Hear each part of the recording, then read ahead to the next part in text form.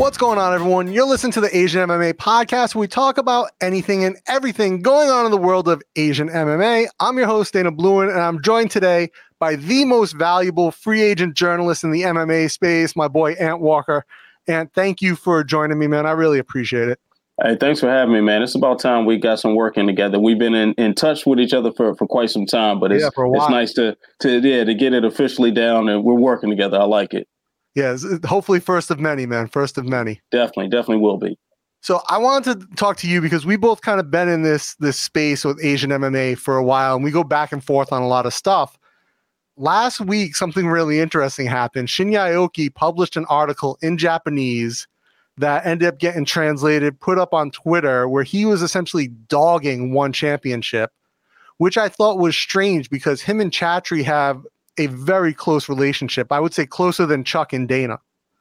And so to see Shinya kind of step out of that circle was interesting for me. Did it strike you kind of as being off? Yeah, it definitely kind of struck a chord with me because he's been one of those longtime representatives of Evolve MMA. Yep. He's been one of the faces that they constantly promote for One Championship.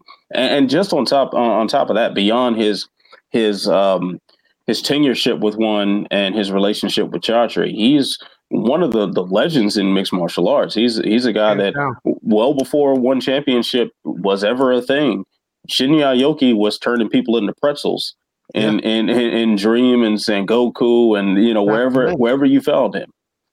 So I was really kind of taken aback by it, but everything that unfolded afterwards, just wow. Yeah.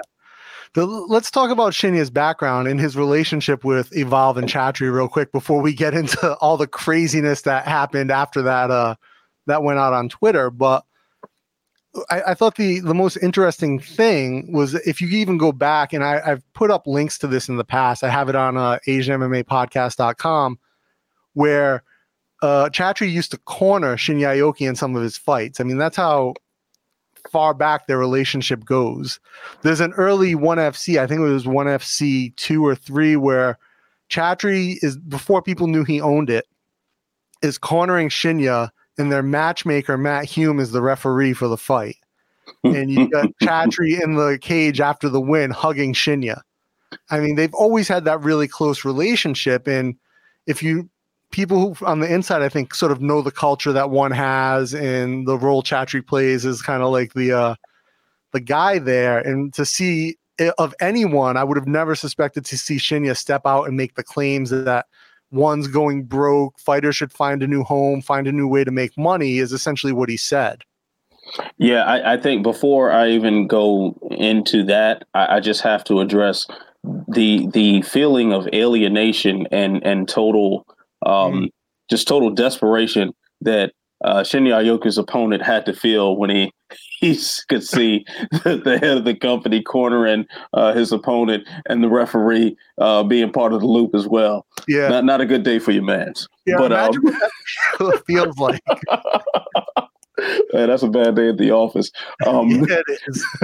But yeah, man, Shinya just he spilled a lot of beans. Like he really let a lot out that we don't hear too often. Like a lot of times when we hear of fighters speaking about their promoters, unless we have like these odd situations where like Mike Tyson beat up Don King or something, extreme to that nature, we typically hear like some air of optimism, like you want things to work out, or you want this to work out. You want it to get better, and if this gets fixed, and like you kind of hear that tinge of optimism. Like I think back to like Dana White's feuds with his on and off feud with Tyron Woodley, where you'd hear like this sense of, okay, maybe we can get this right. Yeah, but you didn't hear that at all in Shinya's statement. It wasn't an air of optimism to it. It was just like, yeah, the sky is falling. Yeah. Get out of Dodge. I don't know what to do next.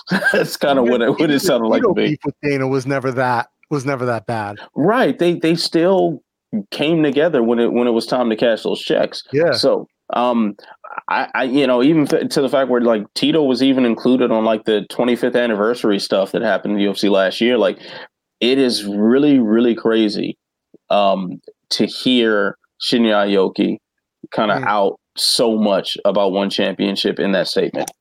Now, one of the things that we know, and we know a lot of this because of one, the great work that's done over at Bloody Elbow, where they've kind of uncovered quite a bit, and then our boy Jonathan of Kowloon on Twitter, who sort of one of the anonymous guys who's out there retweeting and sharing stuff. So big shout out to him. But we know from one's financials, their public financials, they've taken a lot of money from different VCs, Sequoia Asia among them, and they're losing money like crazy. They don't sell tickets, so their gates are like in the thousands of dollars.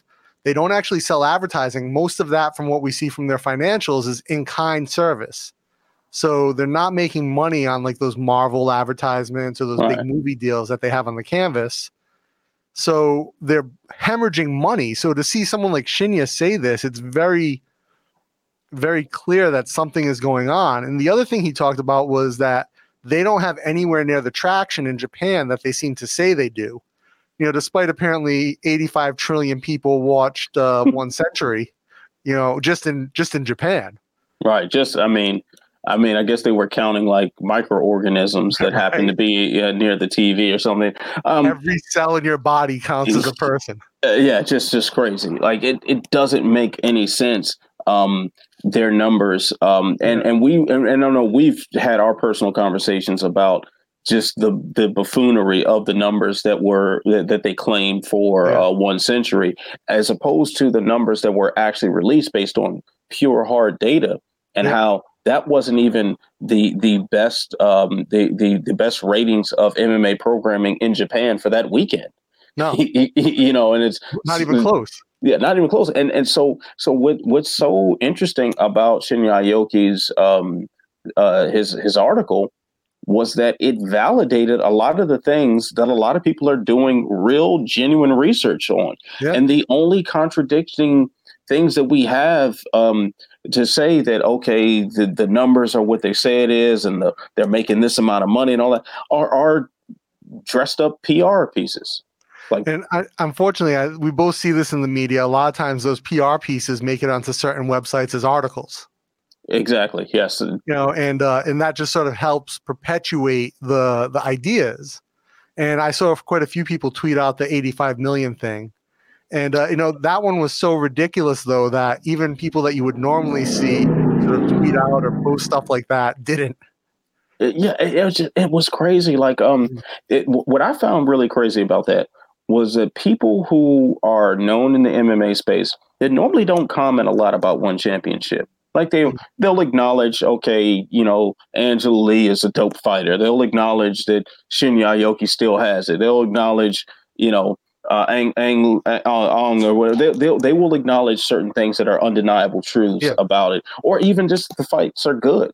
But they were commenting on things that they normally don't, which is the ratings. They're kind of like, this is just silly.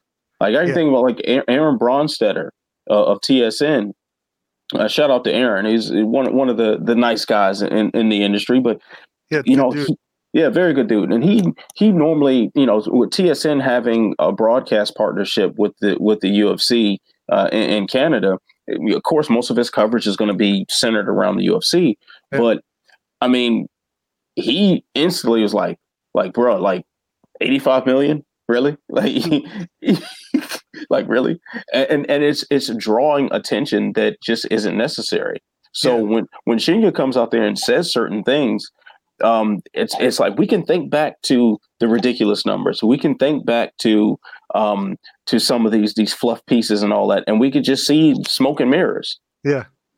And then of course how I don't want to throw any allegations out there that we can't substantiate on the show, but when he backtracks off that statement and offers like a multiple choice of excuses of why it was misinterpreted, it sounds like it can I curse? He can curse because it sounds like bullshit. It smells like it too. this is the thing. I mean, for the most part, One Century was an amazing show. It That was was a a bit great too show. long for me. I was like, and I can only imagine if you're in the West, like people who stayed up and watched both shows at One Century must have been hurting. Yeah, that was a rough night.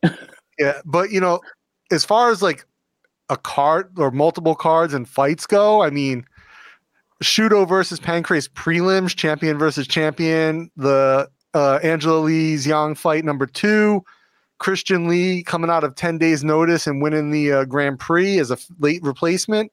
I mean, DJ, everything overall, amazing cards.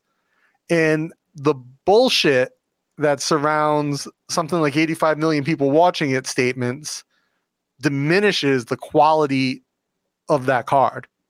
Absolutely. That is the single most frustrating thing about this company to me. Yeah. That is it, because the product is good. They have excellent fighters. The fights themselves are fun to watch. The only thing as far as a presentation standpoint is concerned, the only thing I'm not a particular fan of that team of commentary. I would switch things up on the commentary a bit, but I'm a big fan. I gotta say, I'm a big fan of Michael Chavello's over the topness. I like Michael Chavello, but pairing him with Mitch Chilson it's just too much. It's way too much. It's like tone it down. I think Mitch is good on technical, but I agree that the two of them together sometimes it can be like, it's a bit cheesy. Yeah, it's like everybody's just yelling at me. Like, just calm down, fam. We get it. It's fun. Just calm down. My favorite Mitch Chilson thing ever, though, was when he called the Angela Lee's Yang fight, and he was saying, "Well, that was a beautiful belly to black suplex." Conversation for another day. Yeah, we'll talk about that. We'll probably talk about that one off air. But ultimately, the Shinya thing really did, I think, shine a light at a lot of places. Like you said, a lot of people don't comment on one or they don't cover one because they have relationships with the UFC or it's just not the as time zones and stuff. Yeah.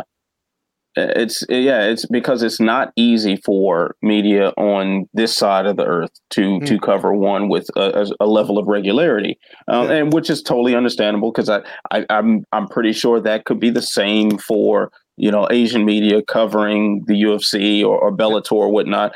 So it all makes sense, but when you're attracting negative attention, you might want to change your approach. It's okay to not have 85 million people watching. It's okay. It's okay to not be raking in hundreds of millions of dollars and being the greatest thing in the world since sliced bread. It's okay. You just have to own what you are and embrace it. And you talk about like not making hundreds of millions of dollars and not being the greatest thing, but one of the things that makes me think about is Chatri often talks about one championship as a startup, in the same way that a tech company is, even to the fact that they raised, venture capital. It really feels like WeWork to me. You know what I mean? And now they've got the esports, they've got all this. And one of the things that Shinya said in the first version of his article that was published, that was translated, was that one has not been able to capture or cultivate any star power in Japan. And you think about that One Century show, they had champions from Shuto and Pancrase on there. Mei Yamaguchi was on that card, Yushin Okami, big names, or should be big names in Japan, and it falls flat. Shinya Aoki was on that card. Yeah, and he's certainly a star of Japanese MMA. So, the thing is, Japan has just been a tough one to crack unless it's a homegrown Japanese brand. Ryzen, yeah, like Ryzen, which is essentially the remnants of Pride. Yeah, put back together, and Dream, of course, had benefited from that legacy as well. You think about when the UFC bought out Pride, like they couldn't even run shows in Japan, like they couldn't run Pride any longer because it for the myriad of reasons that would be a whole nother podcast. So I would suspect that there would be issues with a Singapore-based promotion kind of trying to make their inroads into Japan and trying to do it with such gusto, just off rip. Like you've got to build up to these things, especially if the company is struggling, especially if we are to believe Shinya Aoki's statements and the reports of John Nash at Bloody Elbow, where they're hemorrhaging money and this money is disappearing. Right. And we know that their big free agent acquisitions like Eddie Alvarez cost a ton of money for the company. TRT Vitor. Vitor as well. Yeah. We also can assume that a lot of resources are going into their esports, which personally I think will be the saving grace for the company. I think the esports will resurrect this brand. But then also, aren't they planning a movie studio as well? Yeah, I think they filmed a movie with, I believe, Brandon Vera in it. Yeah. So like at some point you have to start making some money back. Yeah. The thing about esports too is I feel like Chatri's a bit indifferent about it, that this isn't his baby. And I don't know, but like he doesn't tweet about the esports as much as he does the MMA. They don't hype it. Despite they put on a big show recently, and I didn't see anything on Chatri's Twitter really about it. Well, that's kind of disheartening. I mean, but I do think the esports has more of an opportunity for organic growth. Oh, for sure. I don't disagree with that. Yeah. I'm just surprised by the sort of indifference by Chatri about it. Yeah. I mean, well, also, like, why aren't they using DJ more for the esports stuff? He's technically their esports brand ambassador. Yeah. He's huge in the streaming space for Twitch. So, I mean, I would be like, hey, DJ, guess who's the new VP of esports at One? Yeah, don't make the same mistake that Dana White did with DJ and a market neglected. But see, my point is with the esports having the chance for organic growth is that by making these exaggerated claims, by kind of perpetuating the ridiculous, they eliminate the opportunity for organic growth with One Championship as an MMA promotion. For sure. Yeah. You think about the sort of brand loyalty that a regional promotion in the United States like LFA has. You think about the hardcore following that Invicta has. Hardcore. Yeah, like very hardcore followings that they have and people that are very loyal to this product and they've been able to thrive. Yeah. Because you allow for organic growth. And we can even look at the UFC as one of those promotions early on. For sure. You think about back in the day, Gladiator Challenge and King of the Cage. Like, people were fanatical about those. Exactly. And by One insisting that they are something that they are not, they are eliminating the potential to capture that sort of wave, a wave that's much more enduring, that carries a lot more weight than bold claims that can't be backed by anything remotely factual.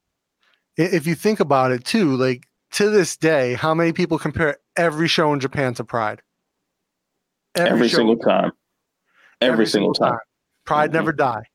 Right. And unfortunately, there's a promotion here in Bangkok called Full Metal Dojo that people, like you said, with Invicta are fanatical about Full Metal Dojo. People come from all over the world when there's a Full Metal Dojo event. And I think they probably do like 500 people in the club that it's in. But I mean, people are that fanatical about it. And I don't know anyone who travels, other than the Century show where I know people who went to Japan for that show. I don't know anyone who travels to Bangkok for this Friday's One Championship event. Yeah. And it's at a stadium not far from here, and I wouldn't even make the trip to that stadium. I'll just watch it on YouTube for free. Yeah. They've I don't even know what to say, man. They're kind of tripping over themselves with some of these claims, and I'm glad that we've had this sort of admission of sorts from Shinya Aoki, even if it's not something that lasts as far as being officially on the record, since it's clearly been revised. So let's get into that revision, because there was a second version of this put out there, and I got to give a shout out, and I'll retweet this when this goes live, but to, again, Jonathan of Qualoon on Twitter, who actually tweeted out, he has an archived version of the original article, and he has the new version. He tweeted it out with the significant changes in it. And so now Shinya has kind of walked back some of the claims he made, saying what they were misinterpreted or that he misspoke. And again, we don't know why, but I'm sure people can draw conclusions on their own. Yeah. I'll just go out there and say that his revision didn't sound like he wrote it. Yeah. It took a tone of like, normally if things are just slightly misinterpreted, okay. Things can get lost in translation, and that happens a lot, and it's okay. You dial it back and you figure out what was really said. No harm, no foul. Yep. But the defiant tone in it, where it was like, kind of pointing the finger at Western media, that felt felt a little tinge of Chaudhry in it, if you ask me. So I had my own guy do a translation on the first and the second version, and Bloody Elbow's original translation was accurate as far as what he told me. And he's native Japanese speaker. Sat down with me, walked through the original and the Bloody Elbow that was done by was it Craven Fan was the guy right. who translated it. Said that is exactly accurate to what the original was. Archive version. That was an accurate translation. And this is coming from a native Japanese speaker who I work with. And so the revision, again, it had that tinge of, how dare you question me? You evil Western media, fake news. Yeah. MAGA hat, all that kind of feel to it. Yeah. What it kind of reminded me of was when Will Chope recently kind of ran afoul of their good graces, and the very measured kind of diplomatic response followed immediately by a legal threat. Yes. That's kind of the same vibe I got, where it's like you're trying to handle this in the nice, mature fashion, but you just don't quite know how, so you want to lash out in anger. Yeah. And now I've interviewed Chaudhry before on one of my business shows when we were still on speaking terms, media-wise, and he has told me that his temper is his biggest weakness. Like, he knows that. So imagine being like that PR team and have like both ends of that being in the middle there. Yeah. No, thank you. Yeah. No, thank you. Right. And it's funny because you think we talked about like the kind of the parallels with Dana White and Tyron Woodley, Dana White and Tito before, and those sort of dissidents. And when Dana flips out and drops F-bombs and tells people to go to hell, it's sort of funny, and it's sort of part of his personality. For whatever reason, Chaudhry's sort of executive presence, his sort of persona, doesn't come across as fun-loving when he's flipping out on people, or when he's really putting someone in a corner. I could see that. I've never personally interacted with him, but judging from the persona that he displays in the public, yeah, it makes a lot of sense, because his branding isn't even based on I'm trying to say being edgy like Dana's was, where Dana was like the bad guy of sports, and that presence was sort of necessary at the time that he really became a star in his own right. Chaudhry has taken the opposite approach. Yeah. Chaudhry has decided, hey, I'm going to be the good guy. I'm going to be the nice, kind promoter. And, one championship is about honor and integrity and morals. And, we're building heroes, not just, superheroes. Superheroes. Yes. Very important, as I wear my Captain America hoodie. So does that make him the Professor X of Asian or the Dr. Frankenstein? I don't know. Yeah, man. So he actually maybe more the Amanda Waller.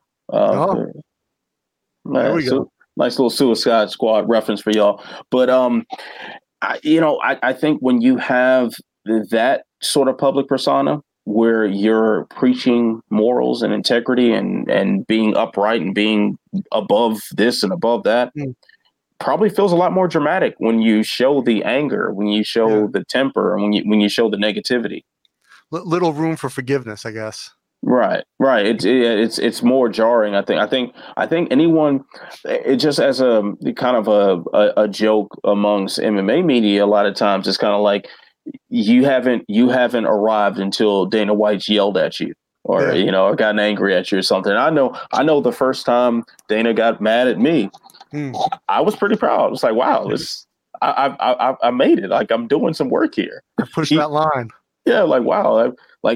Dana has directed his anger toward me with the microphone in front of him. Like, but Chatri doesn't have that same sort of persona. Yeah. Well, in Asian MMA, it's, you don't earn your wings until one championship blocks you on Twitter. I have seen a lot of people bragging about getting blocked by one on Twitter. So far they haven't blocked me. That might change after this comes out. Yeah, that might change at 12 at noon Eastern time. check their Twitter at 12:01. Yeah, I'll see what it is tomorrow morning. Yeah. Yeah, they're and a few people recently have been they went on sort of a rampage in December and blocked I want to say like 10 or 20 more people that were tweeting about it. Oh, you know what? In December, in December, I was already let go from SureDog, so maybe I just missed the sweep. And we should say let go due to what bureaucracy in the state that you live in, right? Right. Yeah. Just that pesky independent contractor law in California. But we could also point the finger at SureDog's parent company for not just hiring me as a full-time employee. Considering the amount of work I was doing up there, but they have any full-time guys at SureDog? Very few, very few. One or two. That's how media companies generally run today, so it's not surprising. Yeah, they're trying to make content farms and not, being concerned about quality of work and people dedicated to their craft. So it is what it is. It's the way to go. Yes, sir. I mean, either that or be a freelancer for life, right? Yeah. I mean, those are the options for this life that we live. Indeed. The MMA journalism is a strange, fickle thing. Yes, it is. It'll chew you up, spit you out, and you'll come back for more. Yeah, it kind of feels like journalism might be the way that Shinya is looking to go with that article, though. I mean, that's not his first that he's put out there, but probably his most serious toned. The original version. I mean, I'll tell you what, he definitely put out something that was newsworthy. Yeah. Because that is a big deal. And, for all the jokes we can tell about exaggerated viewership and the true reach or financials of the company, all the things we can say about that, it is true that one championship is a major brand in mixed martial arts. Whether they, if they fold within the year the way Shinya seemed to be implying there, that's a whole nother conversation. But as of right now, that is Sequoia allowing it to happen. So that's one of the things you have to think of. Sequoia or Mission is their other big backer. That is one of these major financial backers allowing it to happen. And even with WeWork, we saw SoftBank bail them out. Mm-hmm. And I would think personally, and like you said, with esports having the opportunity for organic growth, and one is an MMA brand being really a major player and putting on some of the best shows, there has to be a road to profitability there somewhere. Right. So I would think that one of their backers would bail them out and be like, all right, here's a 12-month plan to profitability, or here's a 12-month plan to exit, follow it. Yeah. I don't know that maybe profitability is not in the cards for them, but maybe some type of exit is. Maybe, I mean, even if they're less in the red, could be, because you think about the UFC spent years in debt. Like the Fertitta brothers, after they purchased it from SEG, were bleeding money for years before they turn to profit. So a lot of times it's just a matter of the initial investors just having the testicular fortitude to stick it out, man. That's really what it boils down to. It's like, how much money are you willing to burn through before you get something back? But the thing is, the rate that they seem to be burning money, that we don't see. In fact, we've seen, according to some of the stats that we saw on Bloody Elbow, like year by year, they're making less money. And they started off not making much money in comparison to what they were putting out. So if you keep following that trend, pretty dismal outlook, quite frankly. But here's, the other side of that, and this is what I think of when I think of, all right, what does this have to look like? And sort of to play devil's advocate, maybe Shinya doesn't know all the big picture frameworks that one's putting in place from a business perspective, but he probably knows from his close relationship with Chatri or some other people that they are burning through more money than they have. But I have to think that for an outfit like Sequoia and Mission to put cash into one championship, Chatri had to go to them with a plan of how he's going to turn their investment into an increase in value.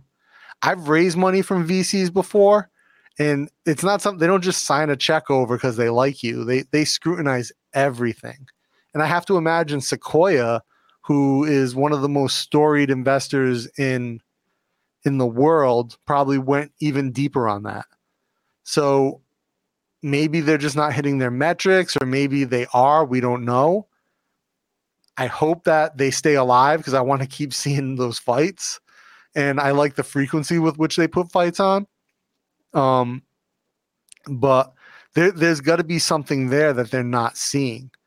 And I know when I interviewed Chatri before on one of my old business podcasts, he actually said that the whole idea of the one app in the streaming was Sequoia's idea. That wasn't him. So they obviously brought business acumen to the company after the investment. And they were like, hey, don't go after pay-per-view because no one in Asia is going to be able to pay for it. Let's give it away for free and monetize it on some tertiary side. I don't know what their plan is, but I imagine the pressure he's feeling from investors and board members has to be massive. I'd imagine so. So was the Turner Sports deal, was that Sequoia's idea? I have no idea. This was, again, my interview with Chachi was almost 2 years ago, where he told me that the app was Sequoia. Okay, so there has, when you look at the Turner Sports deal, when I would jump out on a limb and say that business plan that Sequoia that big check being signed over to one championship probably had a lot to do with expansion into North America. I would imagine it'd have to. Yeah, that seems to be something big on it, because then you saw, like, granted, they did have Ben Askren before and Brandon Vera, but other than that, you didn't really have a lot of North American fighters making their way over to one, at least in any sort of major capacity, at least anything that attracted a lot of attention. Excuse me. And then now all of a sudden you get Eddie Alvarez, you get Demetrius Johnson, you get Sage Northcutt, you get Misha Tate as an executive. You bring aboard Rich Franklin, like Rich has been on for he's been on for a while. Yeah, but you have a fleet of well-known American mixed martial arts stars to be part of this company, to be either running the company in the boardroom or to be competing in the cage in main and co-main event spots and contesting for title belts and whatnot. And you have this broadcast deal that affects North American audiences. It seems like that would be the push. The only problem is, by the way they operate in more the regulatory sense, U.S. Athletic Commission's probably not going to let that fly. I can't imagine them being greenlit the way they operate now by any promotion. You and I were talking right before we came on, their head official, Olivier Coste, is a full-time employee. No way they let him ref a fight under a U.S. commission. And one, I don't even think he would be qualified in the state of California to be a referee at all, let alone, whatever his role would be if they went to the U.S. And I don't think I've ever seen any of their other refs in a U.S. commissioned fight. I can't recall seeing any of them. Yeah. And so, again, would any of them, and they have good refs, don't get me wrong. And I'm not saying Olivier is a bad ref. He just has no credibility because he's an employee. He does a fairly good job of controlling the action, stopping fights when they need to stop, and for the most part, as do most of their refs. And they do well. But again, would a commission license any of them? I don't know. And would one be happy to have a Herb Dean or a John McCarthy, or no, McCarthy's retired, Herb Dean, Jason Herzog, reffing their fights? I don't know. Yeah, and the thing is, they would have to, in order to get that U.S. expansion, they have to relinquish so much of the tight control they keep on every detail of the fight. Like, you think about when Pride made its, I think, 2 trips to Vegas. Yeah, a lot of things had to change along the way. Drug testing.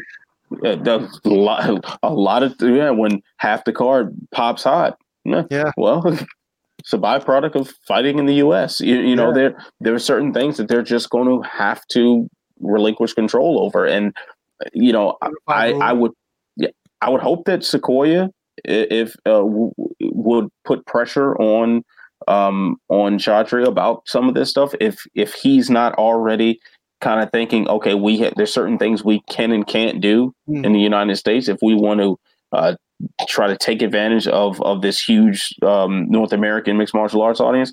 Certain things we just can't do. And the rules and the judging are going to be probably the 2 biggest ones, because they score overall, which has zero transparency, and which I hate. I'm a big proponent of round by round scoring, because fights are fought by round. That's always been my argument. I'm not necessarily a fan of 10-point must, but round by round scoring, if you're going to give a fighter a break in between rounds, you should score it as such, in my opinion. Well, the thing is, I don't think that's going to be the biggest issue with the judging and the scoring, because that's just, it doesn't change the business going into it, but the business, because they don't control it anymore. But if you just let the contest take place, and and it's so important to get the American audience, okay, you just gotta relinquish control and just let it happen. But where I think things start falling apart is when we start talking about the conflict of interest with the agencies. Yeah. With fighters fighting for one championship. Exactly, when you have like the fighters coming out of the gym that the promoter owns and that he teaches classes at, and he spars with them, and the matchmaker being a coach at that gym and stuff. Those are the sort of things that will derail a U.S. show, and not necessarily the scoring and judging, because, hey, you just got to sit in your hands and take it for what it is. If you want to bring a show here, that doesn't necessarily change the product, as far as from the boardroom perspective. But the agency, the ties to Evolve, that changes fundamentally how the company is run. Yeah, and a commission will have to take a close look at that. Now, I know that there's been a lot of talk about New York, Madison Square Garden. One, I don't think they could fill Madison Square Garden. They could do that small theater, probably 5,000 people. The Hulu theater, but Madison Square. Well, the New York Commission is also one of the strictest in the country. Like, they are a very, very tough commission. This is the same commission that refused to allow Rashad Evans to fight there twice. They're very tough. Granted, they make a fair amount of mistakes, as the Daniel Cormier Talgate and the Kelvin Gastelum Talgate 2 will can attest to. But they're definitely was an elbow, wasn't it? An elbow? Oh yeah, sorry, elbow gate. Yeah. but like I would say you'd be better off if you're one championship going to Texas, going to Alabama, going to any place that would allow BKFC to operate. That Montana. You want to go there. Yeah, but that's not their style. They want a big name on the arena, and they want to say they sold it out. Yeah. Now, by sold out, we mean that they're going to give away 3 times as many tickets as there are seats, and they're going to try to fill as many of them as they can, which is fine. That's their business model, but or lack of business model. But like, they don't want to say, "Hey, we have a sold out Joe's Bar in Westwood, Montana." Right. They want to say we're at the sold out Madison Square Garden, in New York City. They want to say we're at the sold out. What's the one in Anaheim there? Honda Center. Honda Center. That's what they want. That fits with their marquee. Friday night they'll be at Impact Arena, which actually is not in Bangkok. It's in Nonthaburi, right outside the city. It'd be like Anaheim versus LA, right? Mm-hmm. They want to say, we're in the sold out, Impact Center, and then not let the camera pan up and show all the empty seats. So that's what they want, though. They want that feel. They want that marquee. And so they're not going to go to Texas. They're not going to go to Alabama, Montana, some Indian reservation. They're going to do what they have to do, I think, to get into New York or LA or Vegas. Well, I spoke with a couple of people at the California Athletic Commission, and California State, nah, fam. Like that, fam. Yeah, they're just the vibe I got from the few people I spoke to about, because there was a rumor that one had made some sort of formal request to the Athletic Commission. In fact, I think we talked about this. Yeah, we discussed it. Yeah, we discussed it well before we ever pressed record on this, like months ago, or whenever that was. But I didn't get any vibe of optimism from anyone that I spoke with at the Athletic Commission, including Andy Foster, about one's chances of being regulated in California. That let John Jones fight juice to the gills. Right. Yeah, like California is definitely not without its sins, and UFC 232 being chief among them, ranked very, very closely by an event that took place the month before, and that was Chuck Tito 3. Yeah. So they definitely can. You can point the finger at them for some misdeeds, but it didn't seem like they'd be just welcoming one championship with open arms. And if they did, there are a lot of things they're going to have to change. And I mean, you think in particular, the weight cutting, or lack thereof, or their hydration system, whatever it is that they do to weigh in fighters at one. California in particular, which has prevented the UFC from running certain fights the way they originally intended based on their regulations. They're not going to give one any favors on that regard. They might raise an eyebrow when Demetrius Johnson is in the cage against somebody who looks like they belong at welterweight. They just might get a little suspicious about that. They just might. Yeah. And, and especially, and I don't think they're going to care to say, hey, I don't care who tested this urine on ungloved. We need to let them weigh in with our officials and understand that they are healthy. Yeah, a picture of Rich Franklin in sandals with a cup of urine is not going to suffice for a weigh-in. So, yeah, they might have to change a lot of things in order to have a chance. Push to broadcast the weigh-ins was maybe sort of a step in that direction, hopefully. Exactly, and I think they deserve praise for that, for at least trying. Now, granted, there were flaws with it. If I'm remembering this correctly, like 4, maybe 5 people kind of failed their hydration test, and they fought with no problem the next day. There certainly were flaws with it, but it is a step in the right direction. And as much as I criticize them, as much as you criticize them, I think it is only fair if we give them praise for at least trying to make a step in the right direction. For sure. And when they did that, I mean, I remember when I think all of us were kind of like freaking out when they scheduled I remember we have a little Twitter group, and everyone was like, "Holy shit, they scheduled a weigh-in." Yeah, like, oh man, what's that? They've been listening. But yeah, what and also what they do they say they do 4 hydration tests during the week. Right. They're not gonna. I mean, they could broadcast them all, but logistically, it's going to be a challenge, right? It's not that hard to do a live stream on YouTube. Yeah, true. Get someone with a phone. Yeah, it's not that hard. And when you're talking about like fights of this magnitude, where you're talking about the level of investor capital that's gone into this, somebody can just post up a little webcam and hit stream now on YouTube. Very true. And I've got to say, I mean, from the idea of their weigh-ins, I really like the whole hydration thing. Mm-hmm. But I don't like you said, when I see DJ, arguably the greatest fighter in the modern era, fighting against a dude who's clearly 4 weight classes above him. Yeah, when like DJ's opponent's thigh is bigger than him. Yeah. Probably not the same weight class. And if they are in the same weight class, one of them cut weight.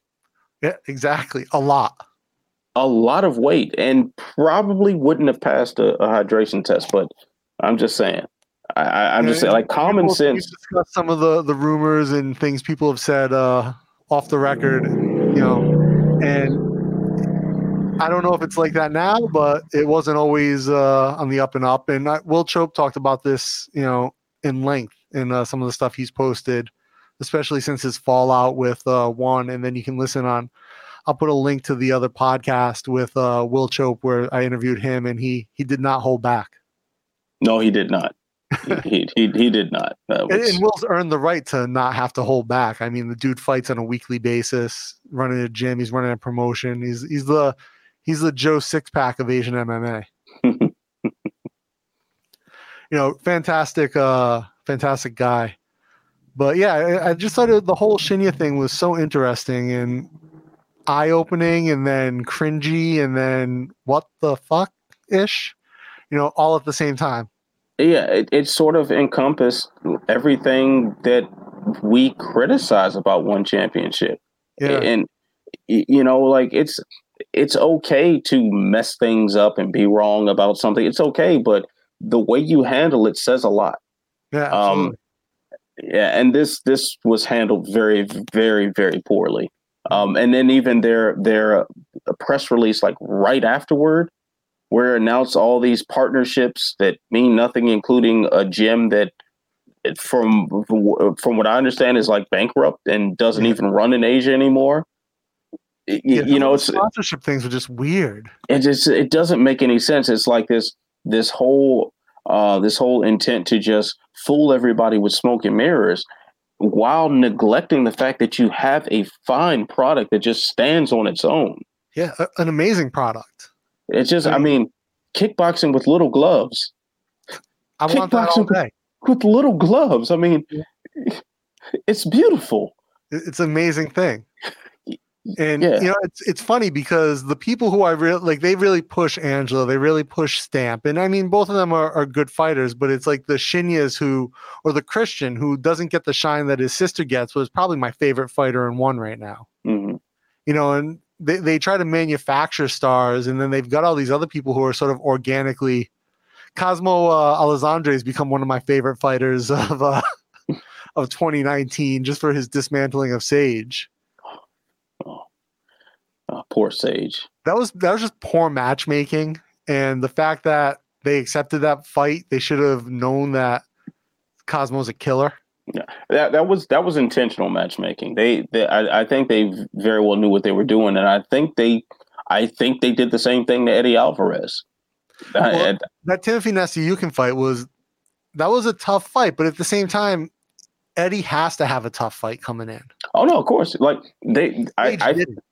yes, yeah, I'll give you that, but I think also Demetrius Johnson, when they pair him up with a guy that clearly doesn't belong in the same weight range as him, I think they were trying to build up their brand and say, hey, we brought in these American UFC stars and our guys smashed them.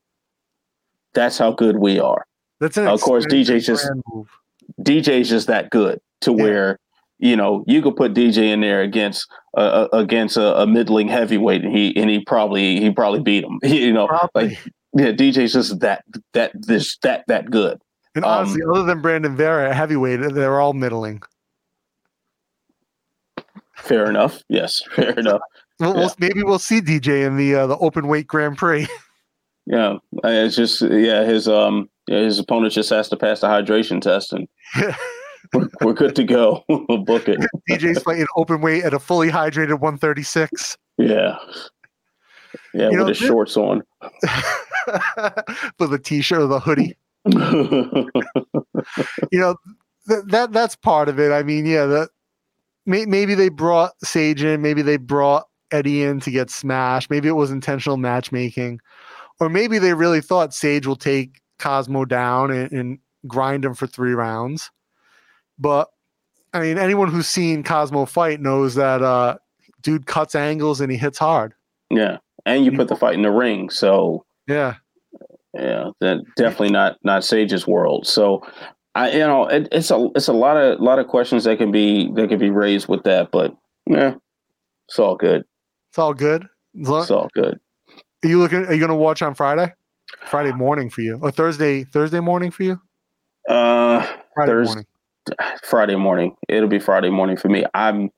It depends on what my son says. With a newborn baby in the house, and I'm on his schedule. Sir. Thank you very much. I'm on his schedule, so he tells me what time I can do anything. The only thing I do independent of his schedule is go to my day job. And even then,